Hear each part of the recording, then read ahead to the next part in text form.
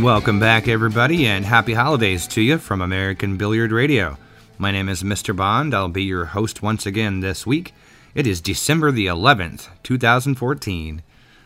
And what's going on in the news? Well, you know, the Philippine 10-ball Open, Manny Pacquiao's event, is just finishing their singles brackets today. And it's not looking too good for the Europeans or the Americans, to be honest with you. Shane is out. Shane Van Boening not in it.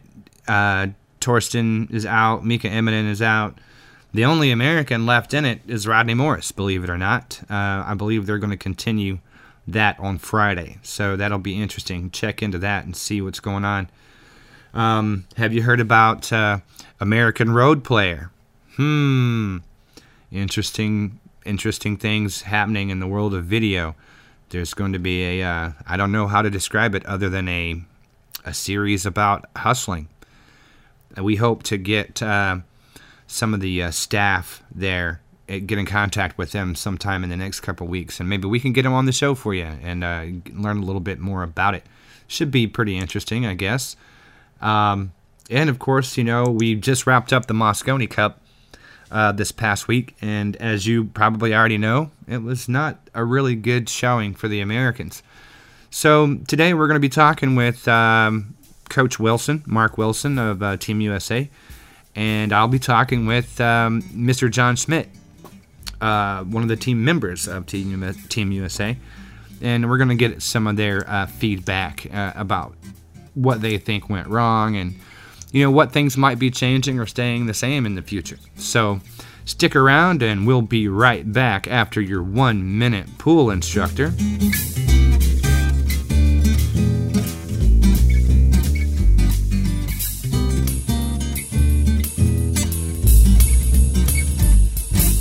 I'm Scott Lee. I'm Randy G. And welcome to the 1-minute pool instructor. This week we're going to discuss advanced instruction, the next step, or what we call sparring. So Randy, after people have attended pool school or they've taken private instruction and they've done their deliberate practice and they've gotten their process identified, measured, and trained to the point where they can put it into their competitive game and make it work for them without having to think about it, what's the next step in actually learning how to play better? I guess one of the things we'd call it is playing lessons, wouldn't we? Right. And probably the first thing we wouldn't do is go find a very competitive money game, high tournament, or something like that. We would like a sparring situation where there's very little ramifications because we are certainly learning yet. Right. All right. I think we can go to boxing here. In boxing training, the professional boxer who's preparing for a match might have 2 or 3 different sparring partners. Each of those sparring partners bringing into the practice ring a different style, speed, stamina, so that the professional boxer can get used to what his opponent is doing. All right. So I have 2 sparring partners. I spar with them weekly. We do not gamble. We might have a lunch on the line. We might have a nice tea on the line at the most. But at the end of each sparring match, we both get 10 minutes to discuss what the other person did without recourse. There you go. In other words, if my partner Claude says, Randy, this is what I seen you do today. You've never done that before. Were you doing it on purpose or what? Because it wasn't working. Yeah, I would definitely agree with you. And, you know, that follows over into the pool side because we can spar from the perspective of learning strategy. Position play and patterns. So now you got what, 4 or 5 different players. We can spar on how to play safe. We can spar with improving the accuracy and the speed of our break and the technique. There's lots of ways that we can spar. And then different games sure make us kick, bank, jump, or ball pocket, like straight pool. What a great game, huh? They have different priorities. Ball pool pocketing added power.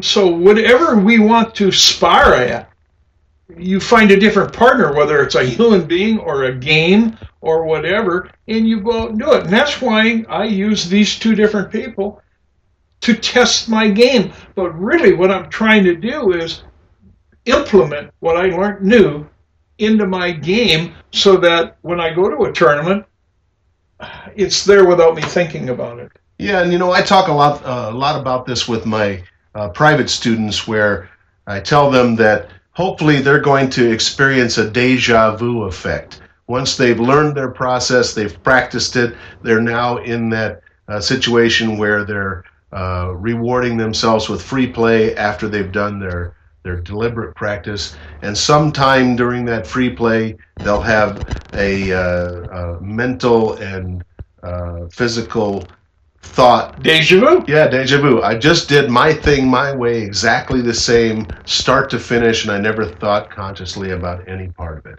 And it's at that point then that we want to take that and insert it into our competitive game. Right. But I think you have to be there once in a while to get it into your competitive game. And that's what sparring does. You can stop and say, hey, Scott, did you see what I did there? I missed that shot. Do you know why? And, of course, I trust something you say. Without compromise, you're going to tell me the truth. I'm going to tell you there was no pocket there. No, there haven't been a pocket in that position for years, Randy. So, yeah, sparring is, I think, one of the most genuine ways to prepare for a tournament. And yet, you got to watch who you spar with. Right. You don't have to go spar with Earl Strickland. I'd be all right if I was watching or scorekeeping, because he would do all the shooting. Right. Well, that's certainly a great topic, and it's definitely something to bring you to the next level. I spar twice a week. There you go. And I have different rules for sparring, but I'm not playing pool. I'm trying to get into the mode of playing pool. Still training. Yep, all the time. Life training all my life. Well, you know what we say, when you quit learning, you quit learning. Oh, God, you're over with. This is Randy G. And I'm Scott Lee, and this has been the 1 Minute Pool Instructor.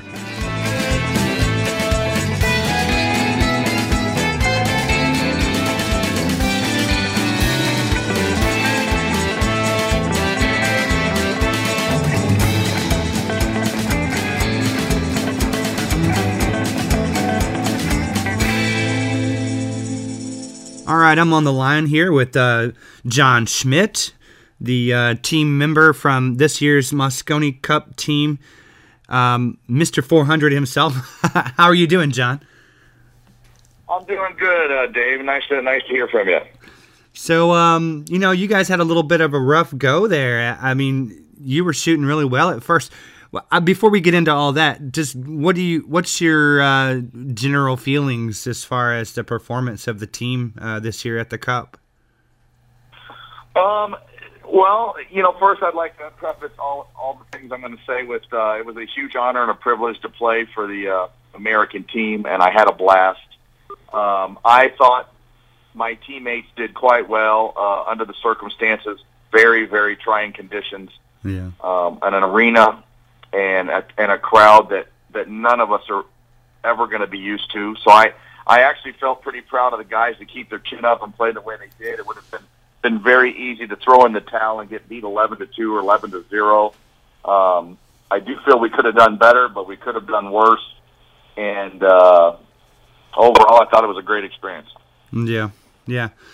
Well, I mean, I mentioned it on. We talked about the Cup a little bit last week on the show too, and I guess I wasn't surprised that some mistakes were made. That was sort of expected, for both sides. I think what surprised me was what seemed like simple mistakes is what I think baffled everybody. You know what I mean? Sure. The little things that did happen seemed like such oh my God, how did you miss that kind of shots, instead of that was a tough call, you obviously shot well at your first rounds at the table, and bullshoot, everybody was in the beginning. And then it just seemed to go downhill. Was there something that happened behind the scenes, or somebody, lose a leg or something?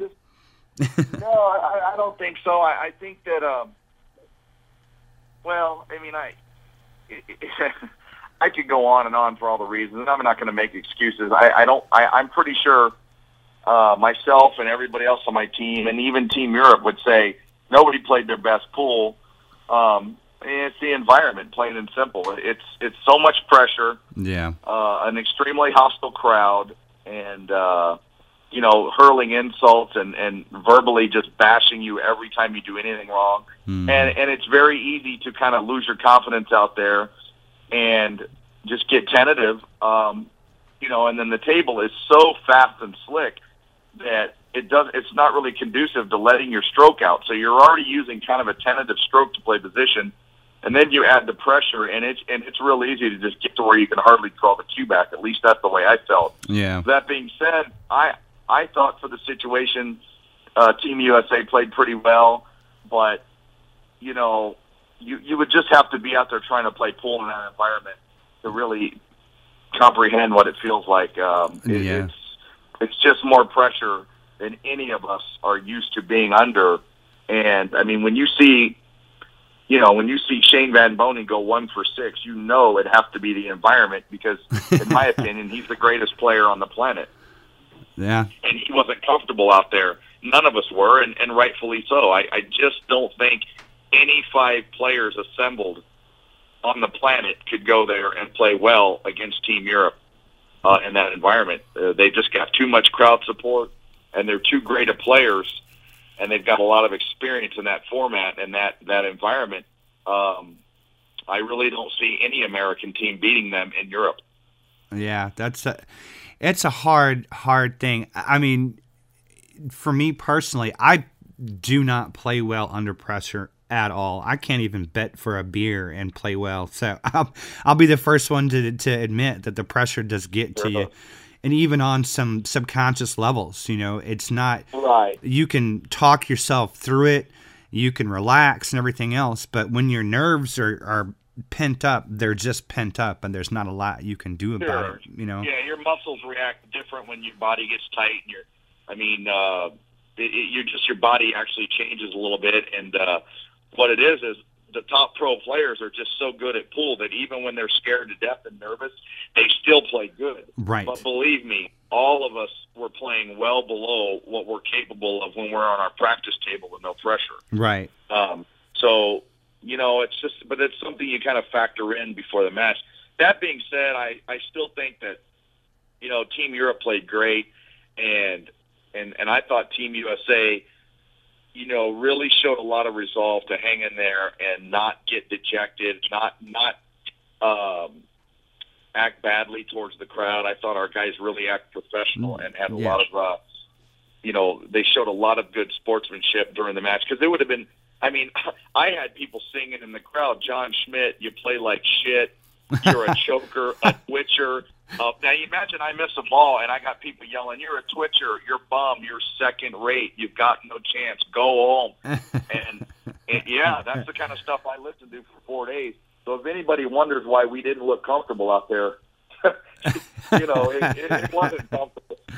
But all that being said, I think the European fans are great, because I honestly never thought there could be that much interest for pool, and I was proved wrong. And if I have to go into every tournament and be belittled and yelled at, and that's what it takes to get ratings and viewers and sponsorship, then I'd be more than willing to do it. Right. Because this is the greatest pool event I've ever been involved with, and I lost. So I'm not talking sour grapes. I have nothing but glowing accolades to give to Matchroom and Team Europe and my team and the coaches and everybody involved. It was fantastic.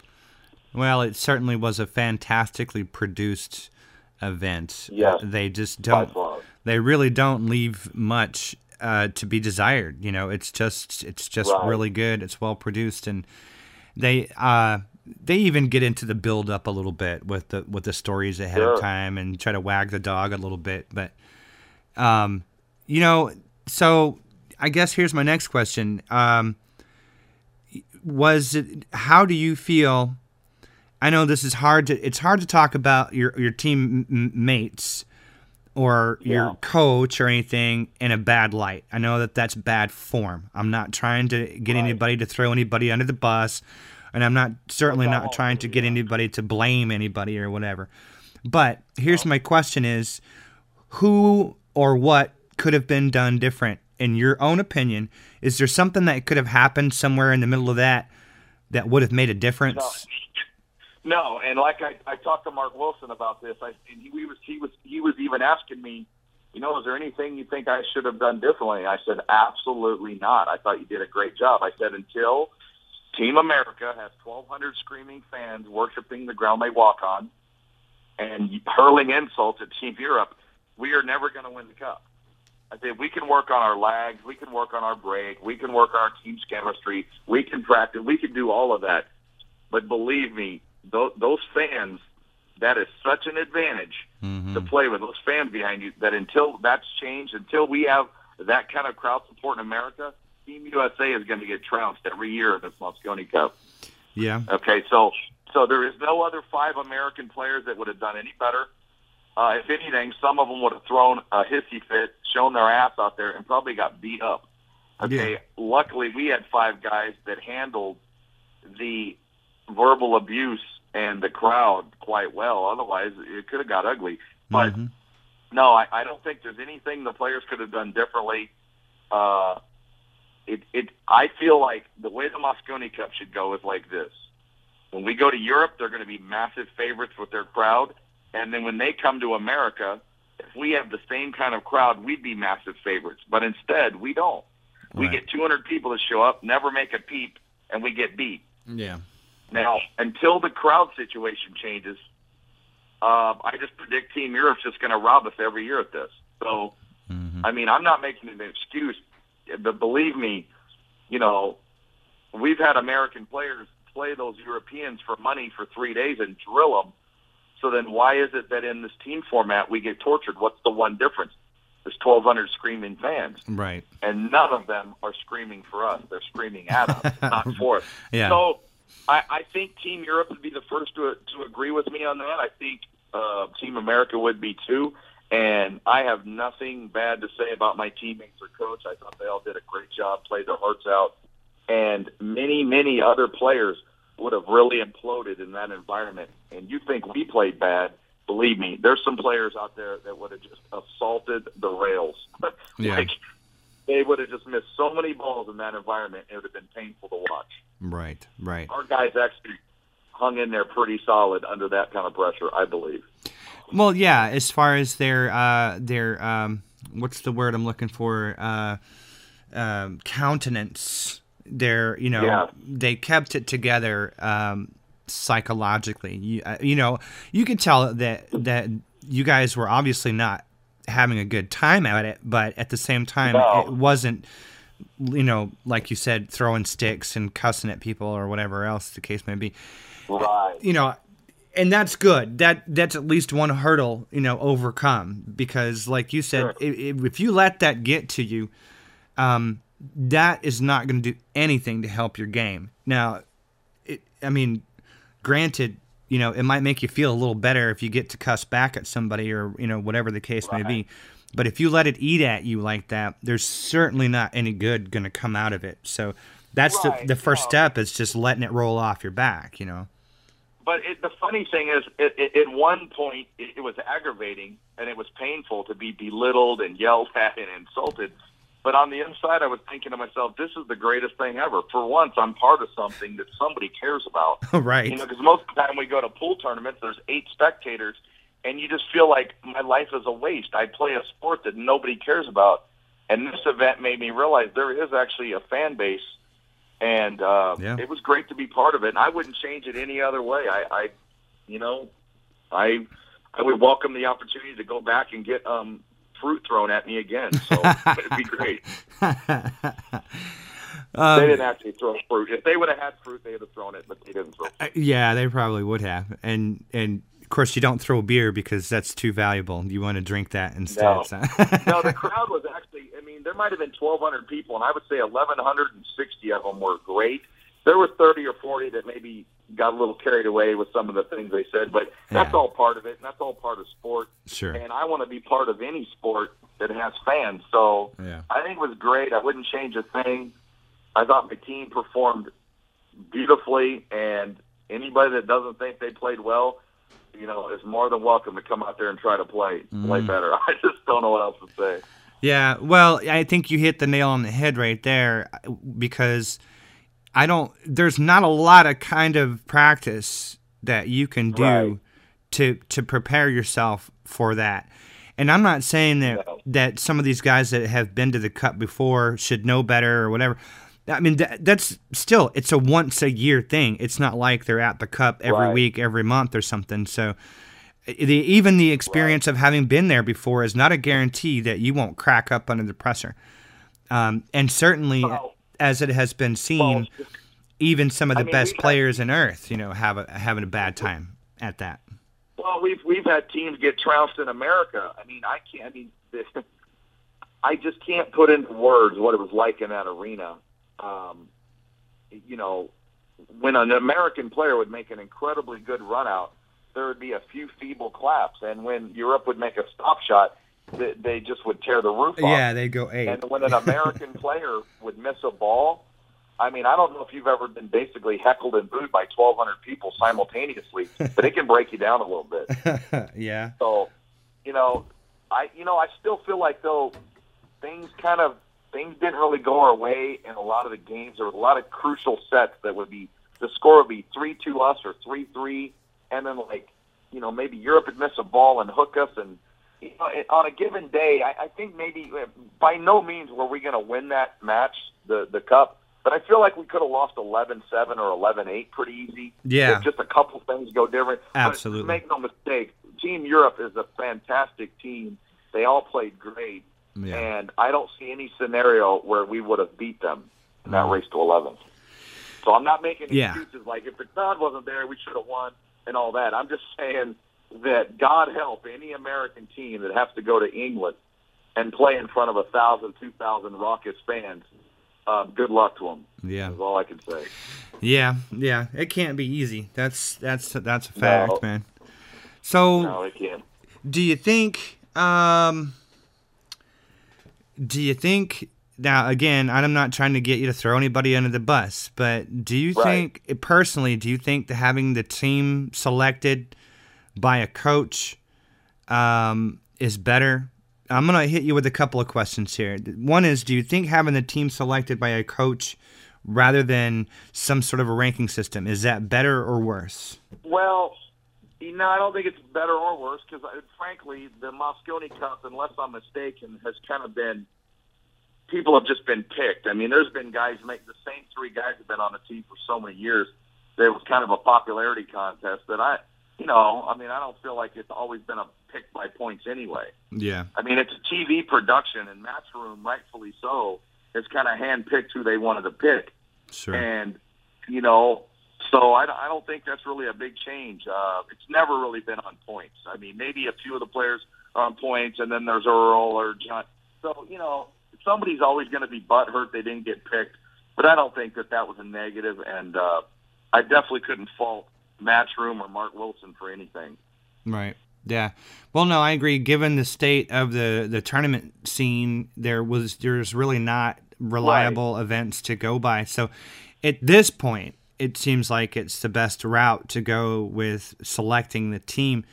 Do you feel like that there could have been a more involved selection process as far as once the 8 were picked and then he had to narrow it down? Could there have been something different about that narrowing it down process that would have made it better? Like some kind of a test or some people have suggested that that the 8 should all round robin to decide who gets on the team, that kind of thing. Well, we could have done that, and of the 8 picked, we could all just matched resumes and picked. That would have been a no-brainer. So, the guys that didn't get picked, obviously, they've had 20 years to maybe win more tournaments. Maybe that would have got them picked. I don't know. So I don't really have an issue. Obviously, I was picked, so I don't have an issue with it. But I do feel like a lot of people kind of cry and foul after somebody was picked or wasn't picked. And Right. a lot of people crucified me getting picked, and I'm thinking to myself, you know, there's nobody that's a no-brainer to be picked or not picked. Right. So no, I wouldn't question any of that, and I think Mark did pick certain players that he felt were going to get along with an extremely hostile crowd a little better. There's certain players that might have tried to stand up to the crowd a little bit more, and things might have got ugly. So you know, maybe Mark looked for more than just what you run out like, because everybody runs out good. Of anybody picked, anybody names a great player. So right. You know. Well, I've tried to have this discussion with a couple of different people about it, and they were basically saying that, you know, oh, well, Wilson should have come up with the criteria that everybody knew and blah, blah, blah, that it should have been more clear-cut how the selection process was going to go down. And in theory, I don't disagree with that, but here's my point, though. Is if, you know, imagine you're a boss and you're looking to hire somebody and you've got 5 candidates and their resumes are identical. What you've got to do is, well, it's not even what you have to do. What you're going to do is you're going to narrow it down. You know that you have to pick somebody. So you're going to narrow it down based on what could be considered insignificant things in the big scheme. You know, like, well, this guy's a little more friendly, or this guy's a little more outgoing, or this guy seems like he's a better attitude. When you know good and well that any one of those 5 people could do the job just as good as the next, you're forced, though, in that when you've only got so many spots to fill, you're forced to take trivial things into consideration. Where, you know, like, of course. I'm not going to pick, you know what I'm saying? I'm not going to pick John Schmidt based on just his attitude, but if I've got 5 resumes and they all seem like they're crabby asses except for John, then that might be the thing that makes the difference, you know?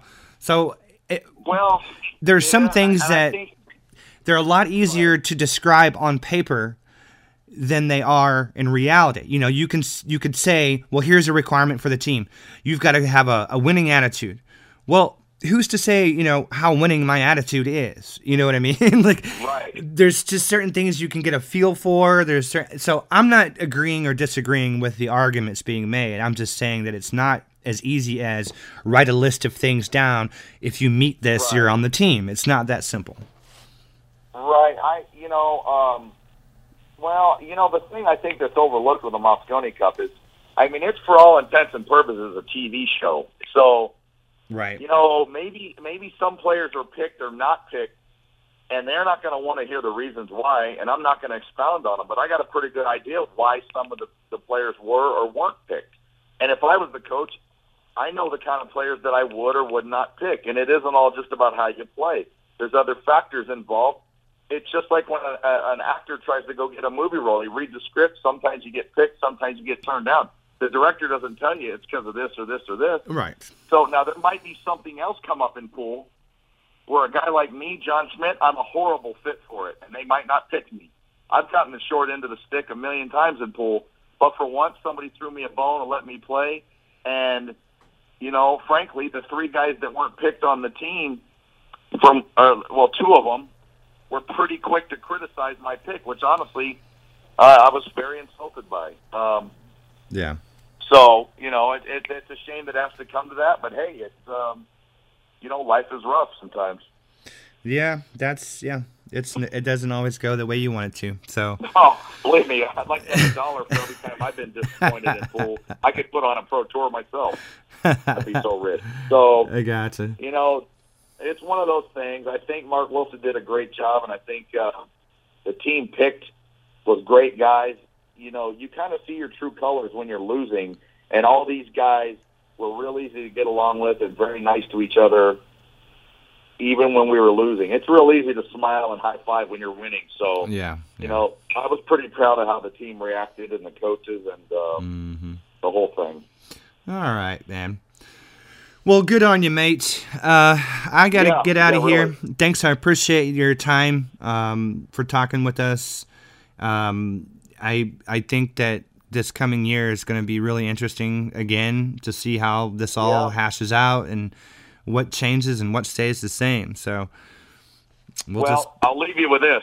All we have to do, and I guarantee I've been around pool a long time, and I have a pretty good sense of what will make a guy play good and play bad and win and lose and all that. If Team America in the USA is serious about winning the Mosconi Cup, all we have to do is have about 1,000 people show up to Vegas, the MGM Grand, get them liquored up, teach them how to scream, yell, chant, and I'm telling you, then we got a ball game. Then we can win. Until we do that, we have no shot. I don't care really what anybody says, because I was there, and I can see how big of a factor that crowd is. Yeah. And, you know, this 200 or 300 fans showing up and quietly applauding, that's not going to put any heat on Europe, and they're going to beat us every time. Yeah. So, you know, until we start getting the fans over there and serious about it, we're going to lose every year, and that is what it is. All right, ladies and gentlemen, you heard the man. Make your plans now. Start making your plans right now to go to Vegas and watch this and scream your face off. Otherwise, we're not going to get away. I will be there leading the chance with you guys. I'll get a bullhorn, you know. So cool. All right, John. Have a good weekend, and we'll talk to you again real soon. All right, you too, bud. Thanks, man. All right, take care.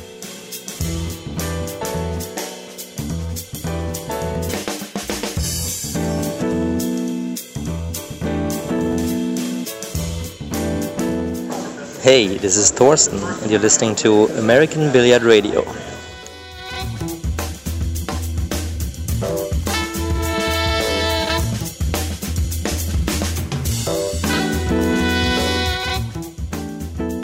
Welcome back to American Billiard Radio. This is the Legends and Champions Report. My name is Mark Cantrell. This is brought to you by Neil's Garage Cabinets of Mesa, Arizona. And, you know, basically what we've been doing for, it seems, it's almost a year now, is talking to the Mosconi Cup team captains, members, et cetera, leading up to the Mosconi Cup. And it only seems that now it's over, that we finish off and we have a chat with my guest today, Mr. Mark Wilson. How are you, sir? I'm real good, Mark. Good. Time flies, doesn't it? Yeah, it went by pretty fast. I was still kind of getting over the sting of a decisive loss, so that part's been rough. Well, you know, it just seems like it was not that long ago. I interviewed you when you were first named captain, and we talked about everything, and then we talked about, but boy, it won't be long before it'll be next year. So, put aside the Mosconi Cup for just a second, and the results, and we'll get to that. I just wondered how was England? You've never been before, and I've been there a couple times before, but I'd never been to this particular part of England. It's always been around London for me, and so Blackpool was very, very interesting. Naturally the venue was outstanding, and the way that we were treated was unbelievably good. We were like rock stars there, and that was great. And then we went and spent a day in Liverpool, and that was very interesting for those of us that are old enough to remember where the Beatles began. And so we went around to some of their haunts, and I didn't realize how small the Cavern Club actually is. And now you have some dimension relative to like Strawberry Fields, Penny Lane, where their original homes were as children, and just a kind of a fascinating day there. Well, good. You got to see something different as well on your travels. It's always good to be able to sightsee a little bit when you get, once the work's been done, Yep. You mentioned the venue, so I'll just ask you real quick about the venue. We knew it was going to be raucous and a little, loud. So what was it more than you expected it to be? It was I think it was more than I could describe. I kind of anticipated it was going to be pretty wild, but it was the greatest place to play pool ever, just because the fans made it such, their enthusiasm and passion and excitement. And when you have people lined up around the block, waiting to get in and wearing blue hair, wigs, and have signs and display that type of spirit. And then when you just step outside, you're besieged with people that want your autograph or picture or just get a word, shake your hand. It's pretty awesome to play in that environment. And then the venue itself was unbelievable. It's a 1800s, I think about 1880s built, specific for a circus. So it has a main arena with all built-in seating, and as you know, because you've been there, it's very, very ornate, but then it has the patina of old, and the combination of the two, you couldn't play pool in a better venue. I mean, to me, if we could play there every year, it would be worth it for the sake of the sport. Really? I think so. I think it's probably the best. You could build something brand new that would be newer and brighter, but you could never capture that degree of glamour and just the feeling, the vibe that it has, because it's so ornate with the Queen's box and all the different little ornate details that are put into something. You couldn't pay for that now. It costs millions and millions of dollars to try to build something like that, and it wouldn't even have the flavor. Well, you know, as far as the noise and the crowd goes, some people on the internet said the Europeans are just a bunch of loudmouth thugs and all that kind of thing, and not being very nice toward them. I guess I grew up with it, but I had did a show with Dave Bond and Mike Houghton last week, and we were talking about things. And Mike had commented that after everything was over, he said, "Man, those handful of U.S. fans are cheering USA. They're really getting loud now." And then somebody pointed out, it's not the U.S. fans who are chanting USA. No. They were not thugs. These were people that were passionate about the sport. It was the most exciting, enthusiastic crowd. They just wanted to have fun. And because of that passion and enthusiasm over there, it's actually a sport. It's not a game. They get into it and love. I mean, they're cheering before even the first ball is struck, and they cheer on every single ball, one way or the other. And while you did have some people that had been somewhat inebriated, it still wasn't that bad. I mean, if you go to an NBA game or a Major League Baseball game or football, there's much worse behavior in the stands. These were just passionate people that were enthusiastic. Yeah, and they had great security there as well. You know, so it wasn't an issue. It was actually wonderful. He said Mike Houghton said that they, you know, even though they were loud and everything, they showed a lot of class at the end by chanting USA to show appreciation. During the match, they would come down on breaks and get pictures and autographs right in the venue, you know, and we welcomed all that because they were just that passionate about it, I guess is the word I keep using, but they really were. It was an unbelievable experience. And what it really is, for someone that has never participated in an event like that, it would be mortifying and terrifying. But if it's going to be a sport, we're going to need that type of energy and electricity in the room. And if we played like that every week, it wouldn't even be worth a mention, you know. But because we don't, then, yes, did it take a little something away from the U.S. team? I think it probably did.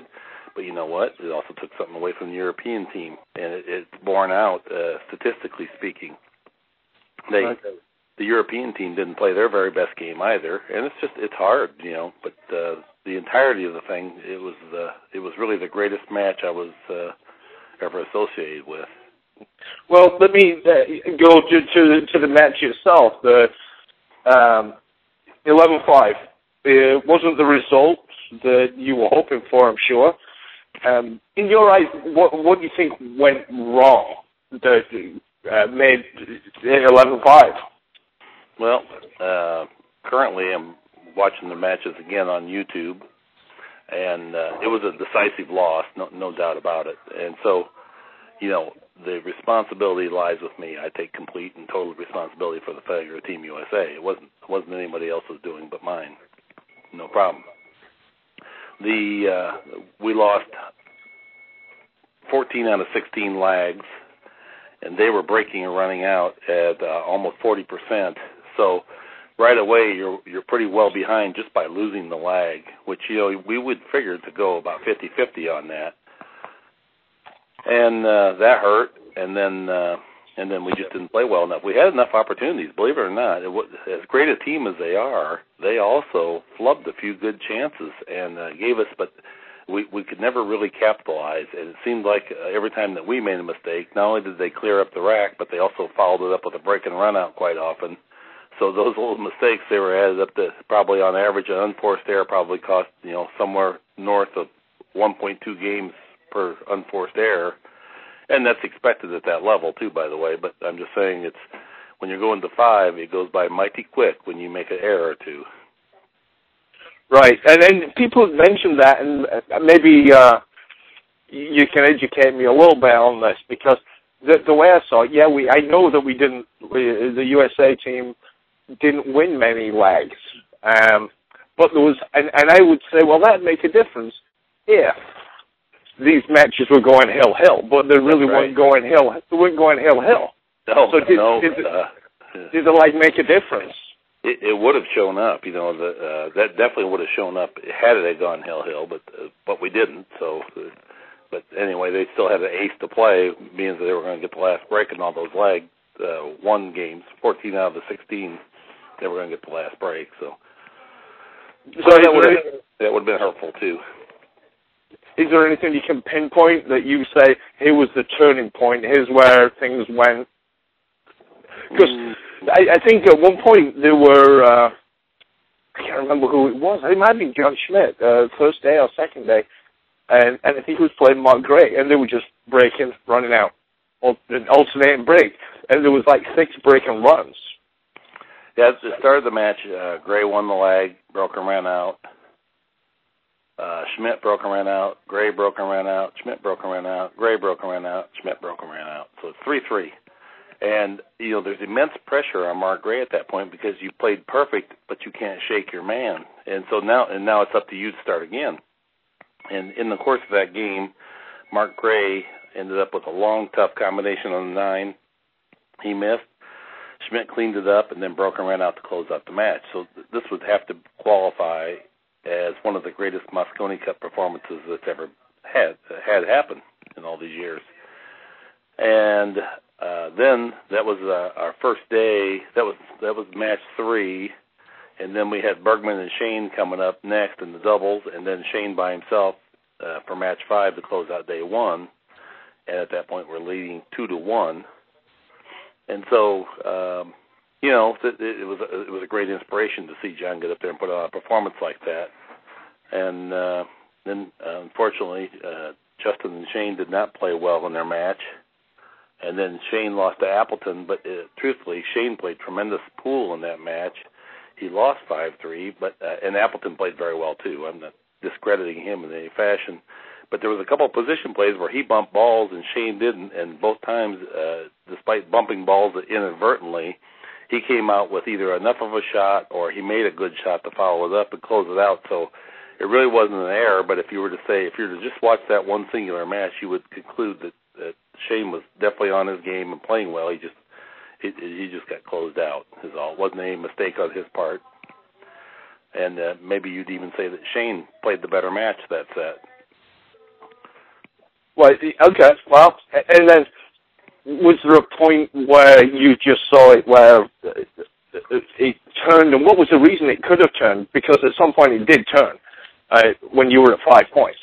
The tide turned. What point was it? Was it at 5? Day 3. Yeah, day 3. We were in it. I mean, we were very competitive through the first 2 days, and but day 3 things really come apart. I think we won our first match that day, and then lost 3 in a row, and that made it 9-5. And Sky Sports asked that we conclude play for that day, so that they definitely had a show for day 4 because they just wanted it.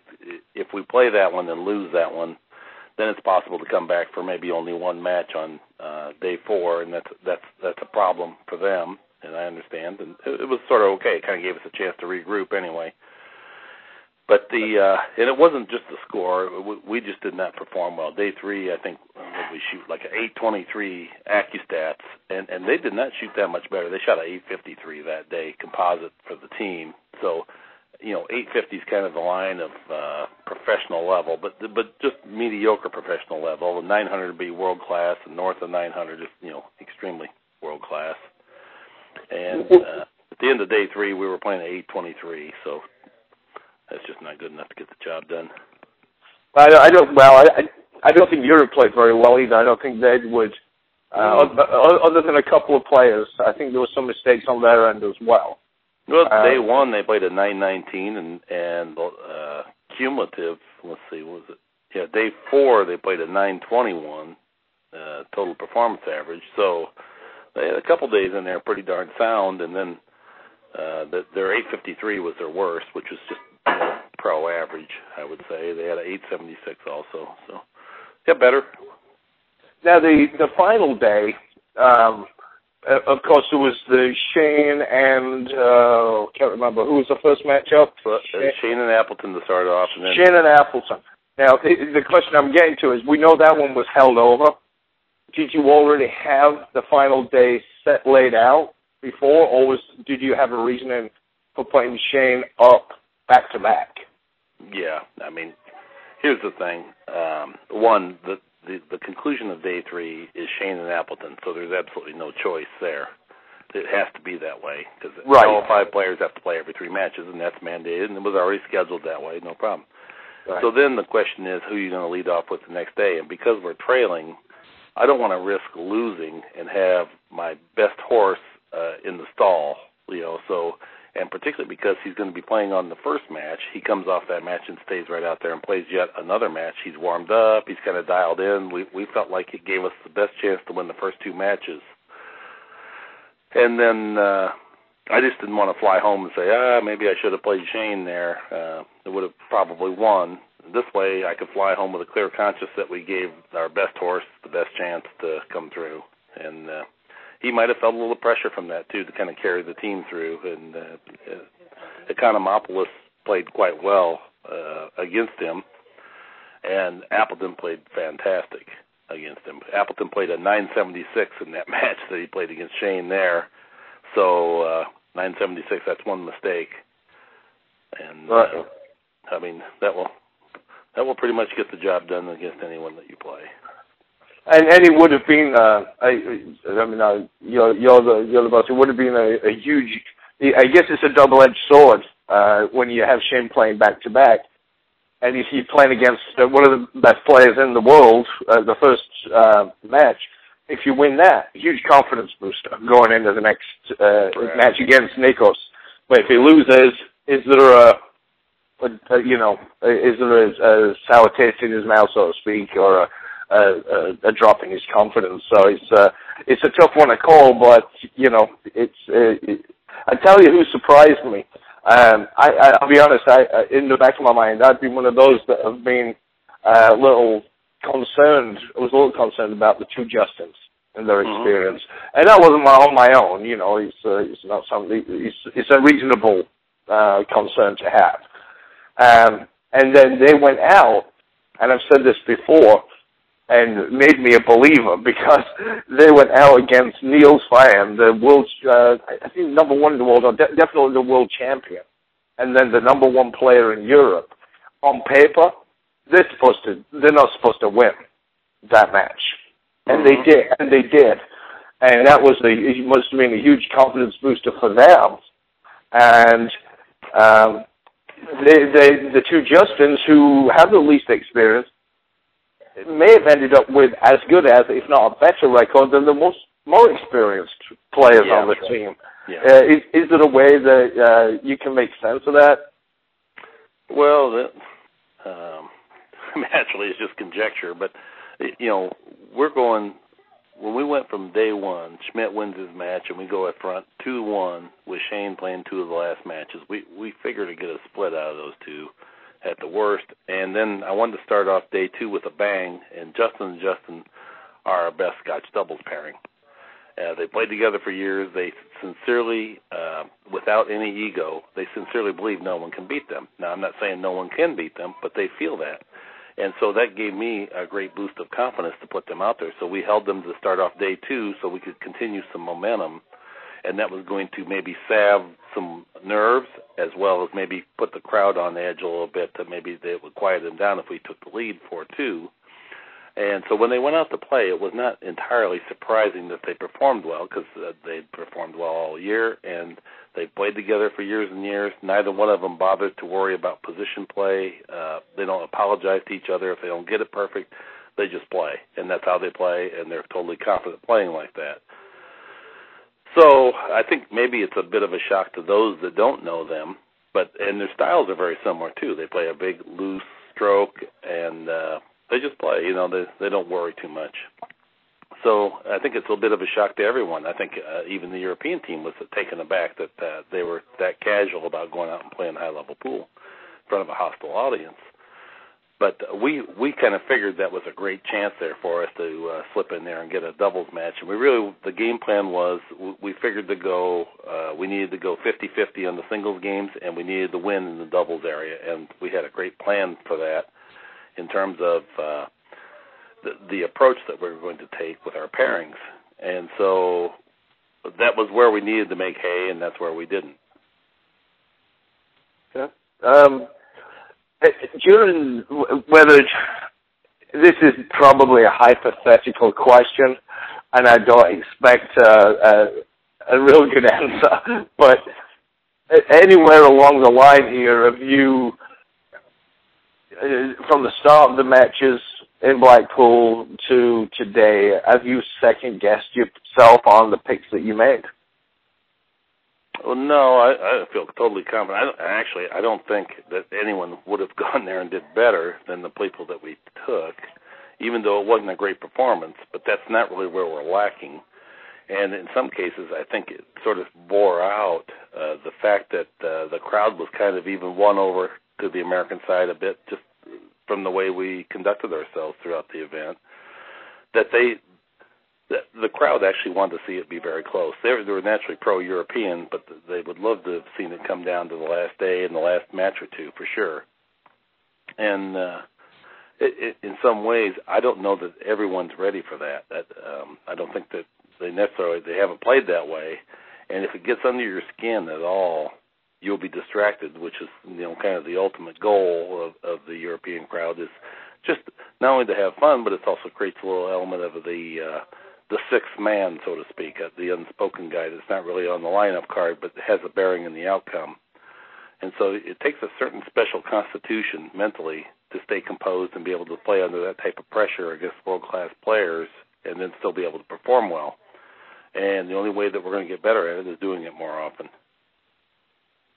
Right. Now, I'm getting ready to kind of close up. I've got just a couple more questions for you. I know you're a busy man.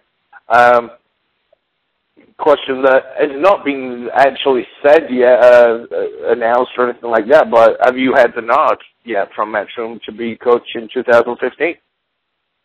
No, definitely not. It's here's the thing. There's one, Team USA's got to win, and Luke had mentioned that before the beginning of this year, that we need to win bad, and no matter what, we need to win. So that was what we set out to do. And then now I'm kind of doing a summary of what all took place this year, how we might do it better, and with no knowledge that I would or would not be the coach again. But if not, I would at least like to pass on what was learned this year so that whoever would be the coach would have a little bit of a leg up from starting from scratch. And, this last year was really the first time that we had most of the year to prepare. And I would say that we definitely need that much time, if not a little bit more, again this year, no matter who the coach is. The bottom line is this, that for the Team USA to be relevant in this thing, we would have to work much, much harder. And we'd have to have players that are willing to work much harder, but we'd also have to have a budget that would support working much harder. And so for what we accomplished on a shoestring, some of it was even out of my own pocket, that's just the way it is, and until we get those two things, the financial support to really be able to train and the players that are willing to work, it's probably going to remain, a very difficult task to beat Europe because they're just great players. Well, you say they have to work much harder. I don't know how much harder they can work. I think the talent is the talent, but when you look at it, the score actually doesn't reflect how close it maybe was. Like I said, I said this is what I believe. I watched the whole thing, and I haven't watched it again on tape like you have, and I don't have the insight to a lot of the things that you do. But it was a missed ball here and there, and I don't think that there were that many. It was closer than the score projects, I guess is all I'm saying. I don't think it was that cut and dried. It wasn't really 11-5. If Shane had what was Shane's record? 7-1? No, 1-5. 1-5. If Shane played 40%, something like that, maybe he get 3 games or 50, 60%. Mm-hmm. Maybe he get 3 games. John Schmidt gets 3 games. That's 4 games difference. That's just with John and Shane. Mm-hmm. Mm-hmm. And some of those games were a lot closer than the score made them out to be. Yeah. And so, you know what I'm saying? You know what I'm saying, Mark? Yes, I do. I absolutely do. But also, you alluded to it earlier. They had the last break. If it would have been closer, the score, I think, is actually the real score. I think it does reflect exactly where we're at, because I've looked at it both ways. And one thing, some people say, races to 5, anything can happen. Well, it's not a race to 5. It's many races to 5. And under that pressure cooker, the people that work the hardest shine through the most. And it's as simple as that. And you could definitely see it. There was an air of confidence. And part of it is the home crowd definitely helps that, especially if you're unfamiliar with playing under those circumstances. But they're terrifically talented players that devote every molecule of their body. It's not about gaining money for them. That's not it. It's a certain degree of professionalism that is oftentimes missing, and that we've got to get to that point in order to be consistently relevant in that degree of competition. And you got Niels Fine and you have Darren Appleton that are consummate professionals. And then the other 3, not too bad. You got really world-class talent that competes. All 5 of them went and played in the World Pool Masters right just 2 weeks before under those same conditions, same tables. And it was an invitational 16-man tournament, and yet they're so great, all 5 of them were invited. Shane won it, but he was our only player that was invited to that.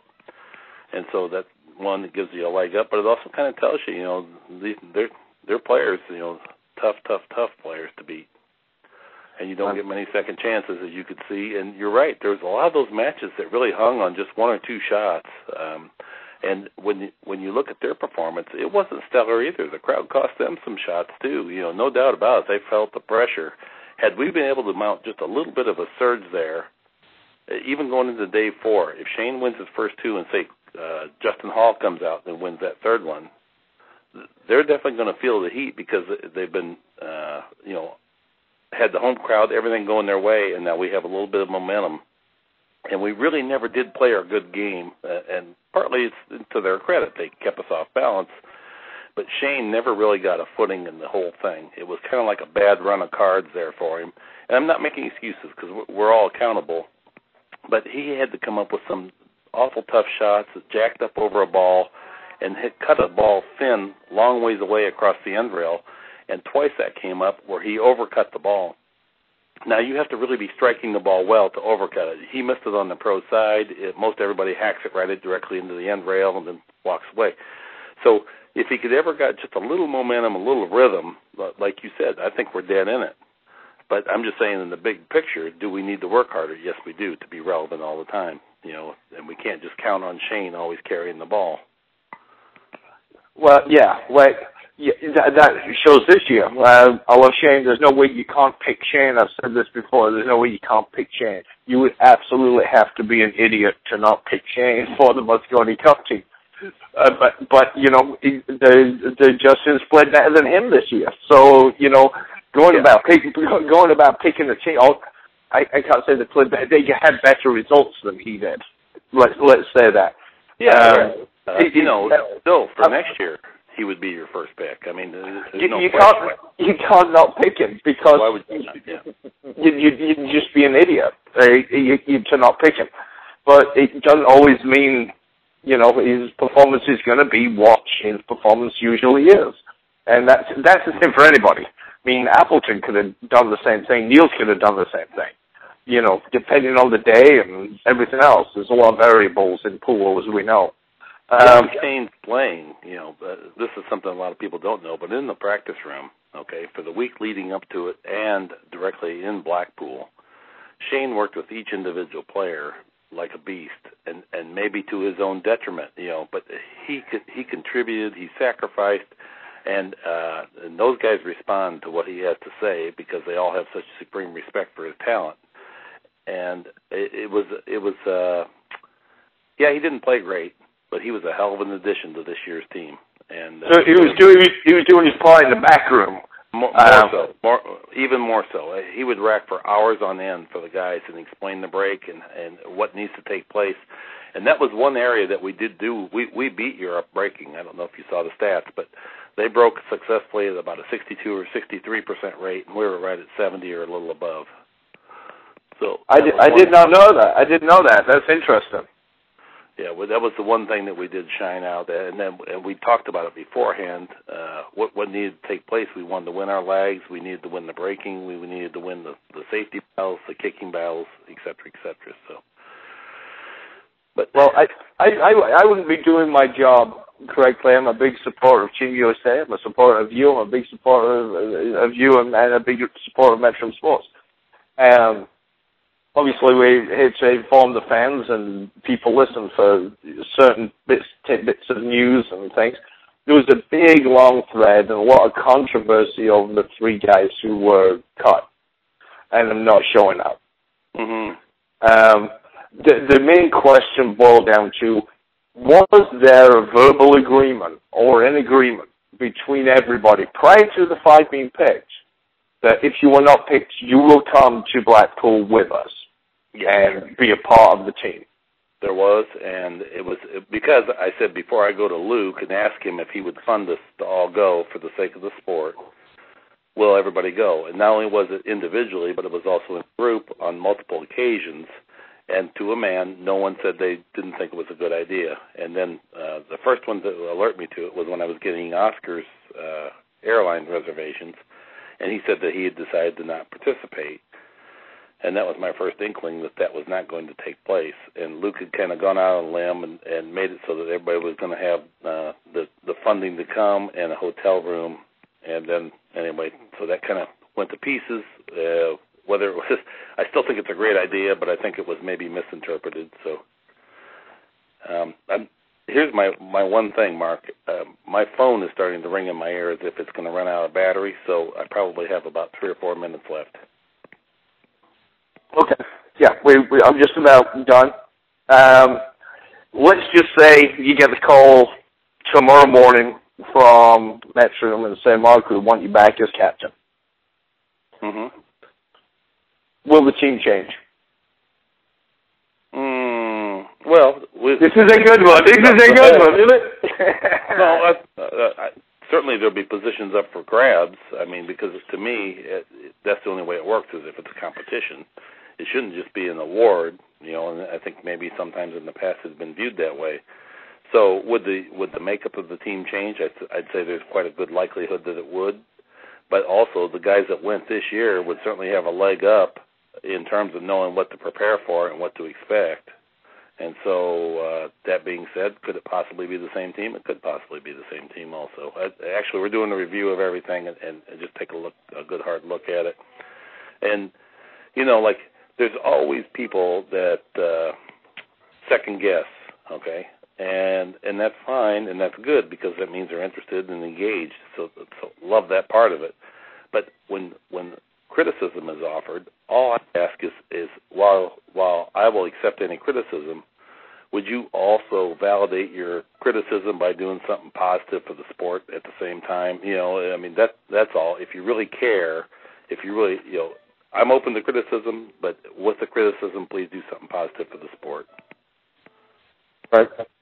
Well, the reason one of the reasons I asked, will the team be the same? Because Mike Houghton said he thinks the team should stay the same. And the argument, obviously, a good argument is, hey, these guys all know each other now. Now they can be together. They know what's going on, and you can build that team atmosphere even more and solidify things. The downside is, there are players that maybe didn't perform to your liking or standard, or there might be some other reasons, whatever it might be, and then there's other players in the wings who possibly deserve a spot. So there's a case for either way, and that's basically why I asked what your thoughts were at this point. I think it has to be an earned thing, much like the Ryder Cup would be. Maybe the captain appoints a couple, and then, based on your performance through the year, not just playing, but also attitude, you get a chance to earn a slot. I mean, that's the only way anything really works well is if there's competition. Would you be picking if you were the captain, would you be picking the team early in the year, or if you're saying, maybe earn your position, how far into the year are you willing to go before you pick your final team? Probably have to go to the U.S. Open, I suppose, much like this year. Just because we have so few tournaments, what would you pick them on?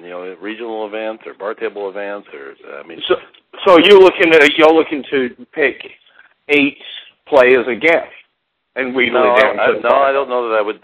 I'm going to review that and see if maybe we can't get some more involved, just to add some more competition to the circumstance. So I wouldn't say I would necessarily pick 8 again.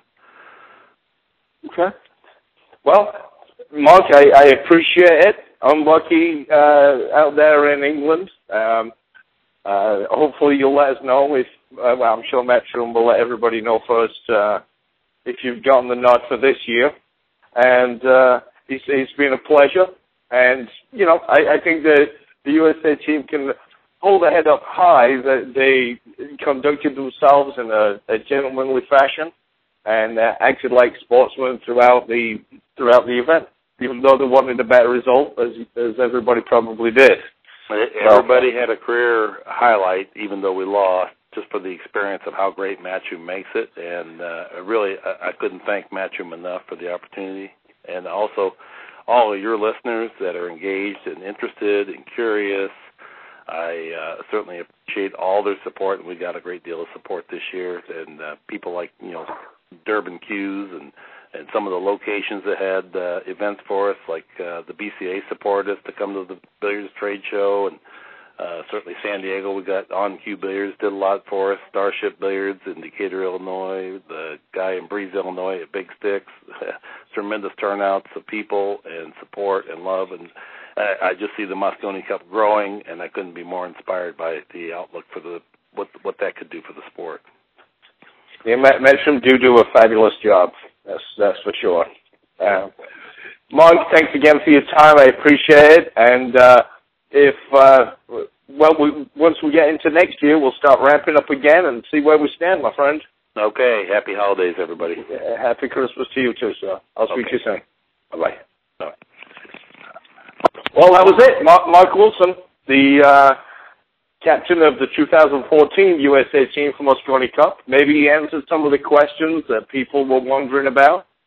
I think I asked a lot of the pertinent questions that be kind of running around the forums and around the business. So hope you all enjoyed the show. And until next week, this is Mark Cantrell and the Legends and Champions Report, brought to you by Neil's Garage Cabinets, and I'll talk to you next week. I started out believing the universe was space, that all the solid objects were founded in full grace.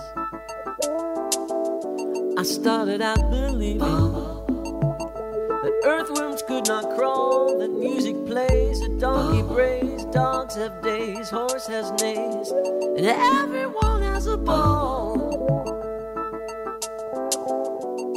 But it's duct-tape all, ooey gooey, stringy, chewy, mushy kind of ball. Rap, flap, tap, sap, constantly moving, ever oozing, sticky, stringy, kind of springy.